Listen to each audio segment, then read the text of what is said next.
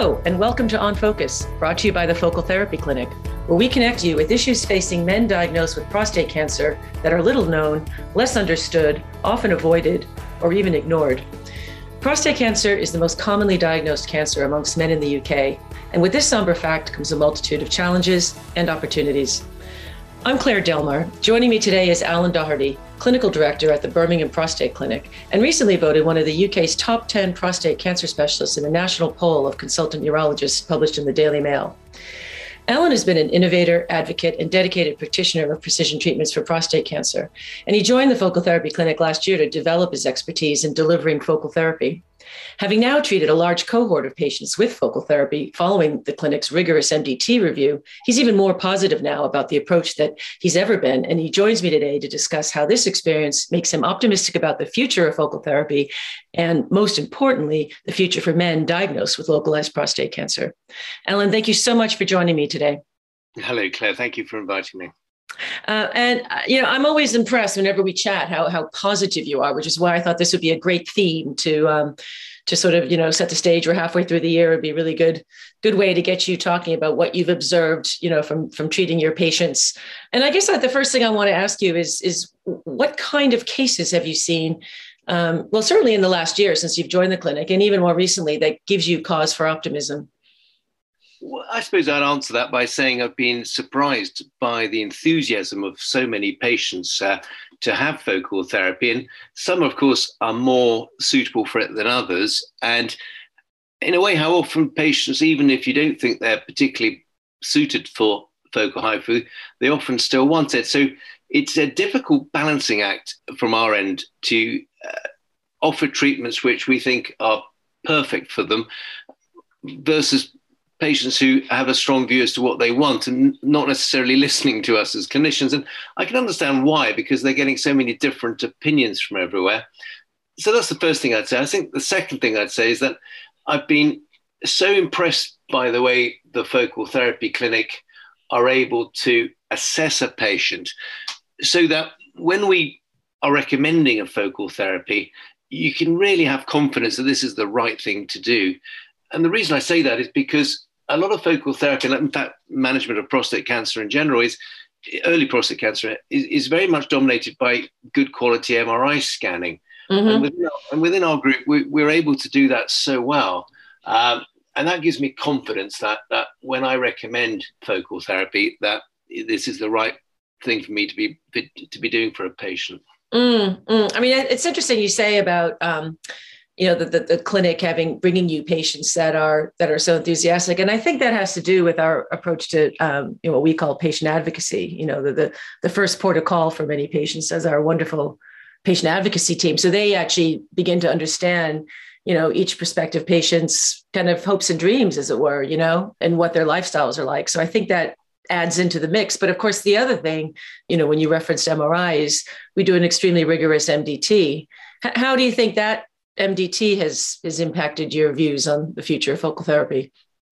Well, there are, again, probably two aspects. So one is I share ideas with my clinical colleagues who are treating prostate cancer day in, day out. And it's always good to share an idea, to have it critically assessed. And then the second thing is the way that we can look at an MRI scan in a live setting, and everyone sort of picks up slightly different things about that MRI scan and what it all means.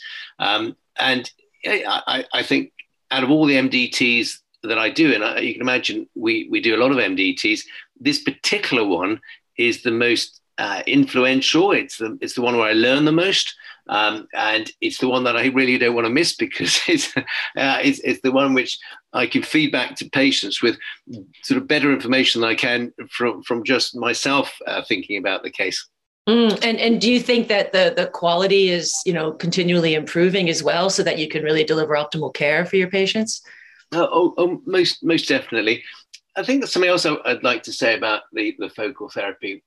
What I've learned about it in the last year is that it virtually transforms the reasons why for screening for prostate cancer is a good idea. In other words, if you're going to find a cancer early, you have to have a treatment that is effective, but also doesn't cause many side effects. And it's this concept of over-treatment, which is inherent in the screening of any condition, because if you pick something up early, you don't know whether it's going to be a problem in the future. But if the treatments you're offering for early treatments are associated with a lot of side effects, then the argument for a screening program don't really stack up. But if you have a treatment with very low side effect profile, which can be delivered accurately like we can in our focal therapy clinic, it really does give a strong rationale for screening. And that's the first time I think I've ever been able to stand up in front of a lot of doctors and say, well, I think it makes sense to find this early because we can treat it, even if it doesn't turn into a problem in the future, without many side effects. So why wouldn't you do that? The more you understand about how we're treating these cases, the more you can see why there's benefit and very little harm. And of course, a lot of that is driven by the evidence space that's continually being generated. I mean, even this year, there've been a couple of studies that have been published about men undergoing focal therapy that have been really positive. And do you think those, given what you've just said, will drive its adoption and availability more widely?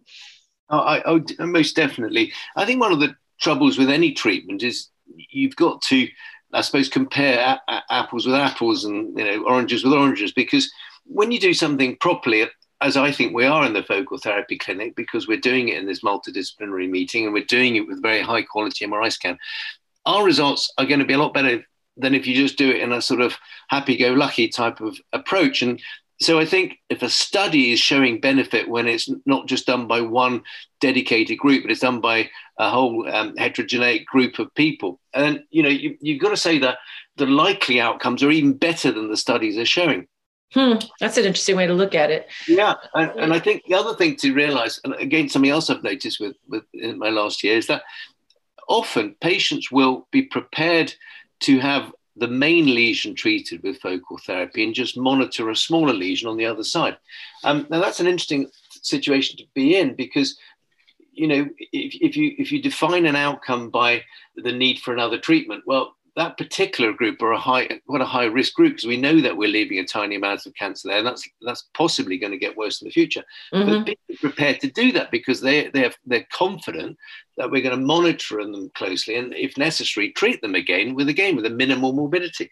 And so I think when you're doing studies, it's really hard to compare apples with apples, because you generally have groups of patients who are very diverse and clinicians that are diverse, and you're getting sort of quite a few variables. But the point I'm making is, if you are showing benefit with that diverse group, then you can imagine how much better it's going to be for the very select group when the treatment's done properly.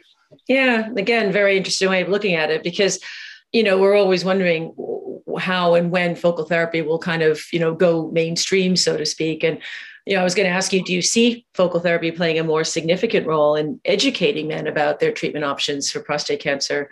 Or I guess, in other words, do you think the urology community is developing more of a literacy around it and adding it to active surveillance, hormone therapy, radical prostatectomy, radiotherapy in the treatment portfolio? I think what focal therapy does is make you realize how important a good MRI scan is, because a good MRI scan and good interpretation of that MRI scan by a very experienced radiologist, what that does is it allows you to do the focal therapy. But if you go one step back, it means that you're not going to biopsy patients who have a normal MRI scan. In other words, if you're confident in your MRI scan, you're going to really reduce the number of biopsies you are. So it'll stop people being scared of having a PSA, because traditionally, if you had a PSA blood test and it was a little bit abnormal, you'd end up having a biopsy. Whatever. Now, you see, so what I'm saying is, I suppose when you are offering focal therapy, you're the type of clinician that's not going to be biopsying people just because the PSA is slightly elevated. You're going to be looking for early significant lesions that you can see. Focal therapy is all about seeing the lesion, hoping that it's only in a focal area, and then treating it accordingly. And you have to pick it up early so that you can get good outcomes from it. And I think that's where it's going, that the focal therapy is a natural consequence of a high quality MRI service. I agree that's going to be hard to do, because it's a difficult one to do, that one. But with time, it's relatively new that MRI scans become a dominant feature in prostate cancer management. And you can imagine, therefore, that if something's new, it's going to take time to really develop. You're going to have certain pockets of excellence, and you're going to have people catching up with that. And then you're going to have certain pockets where they need to pull their socks up a bit. Mm-hmm, mm-hmm. But I mean, picking up on your point about, doing no harm and the benefit of early screening, I've heard you say in the past that, now that you do have this, highly precise MRI, which is only getting better and better, if you can see these cancers and you can define their severity, their location, their size, is it better to treat it than, for example, to do nothing? And is that the role of focal therapy? Is that how you see it? That's exactly how I see it, because maybe you were over-treating people, but that goes for all screening programs. And the trick is to over-treat someone and the trick is to try and avoid over-treating. But if you are going to treat, don't give them side effects. Yeah. Yeah, no, absolutely. I mean, I guess on that point, that's really, good news that, often doesn't translate down to the patient level, because they often sort of undergo an MRI scan, for example, without, fully understanding the significance. I mean, they might know that it's obviously going to aid in their, as you say, whether or not they need a biopsy or not, but then later on, some form of diagnosis. But I guess connecting that to, they might be able to have less radical treatment because this new method allows that, is probably something that needs to be educated. And I think one of the last things to just mention is that, people who do focal therapy probably are best as clinicians who don't just do focal therapy, do a number of different treatments, because, every treatment has its limitation. And of course, the more you do it, the more you understand those limitations, and the better able you are to advise a patient as to what's best for them. Because it's not necessarily just the short-term outcomes that matter, it's also the long-term outcomes. So, it's quite a complex area, but, a good clinician should be able to explain the issues. And every patient is different and has a different personality and has a different value system. So it's quite fun being a clinician in this day and age, because, we've got so many different ways to treat people, increasingly without making them miserable, but just giving them benefit. Yeah. And so much more information on, which to make those decisions and have those conversations. Exactly. Yeah. Exactly. So I guess as a final question, what are the reasons to be cheerful if you're a man over 50 and you're faced with the fact that, I've got to go get a PSA test? And this, for some men, this actually, makes them quite hesitant, even reticent about getting one. But, from what you're saying, there's the early screening can lead to, well, you tell me, what are the reasons to be cheerful if you're a man over 50? Well, I think that if somebody was to encourage a patient to have a PSA blood test, they should be confident that we're only going to pick up a significant cancer that's going to be seen. In other words, if the MRI scan's normal, we don't biopsy. And then if we do see something, we're going to pick it up early enough that we can affect the natural history. In other words, that we can make a difference and stop you having to have treatments in the future that have a lot of side effects. And even better than that, possibly even stop you dying from it. Well, of course. Yeah.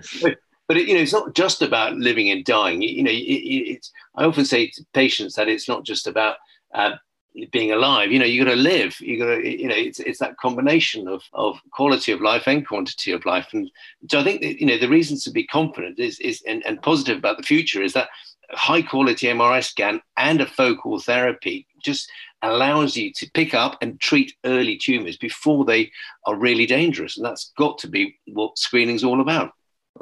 Well, on that note, I'm going to say thank you so much for sharing your optimism and giving us some really useful pieces of information about how some of this diagnostic information is really transforming what you can offer patients and how they're going to recover.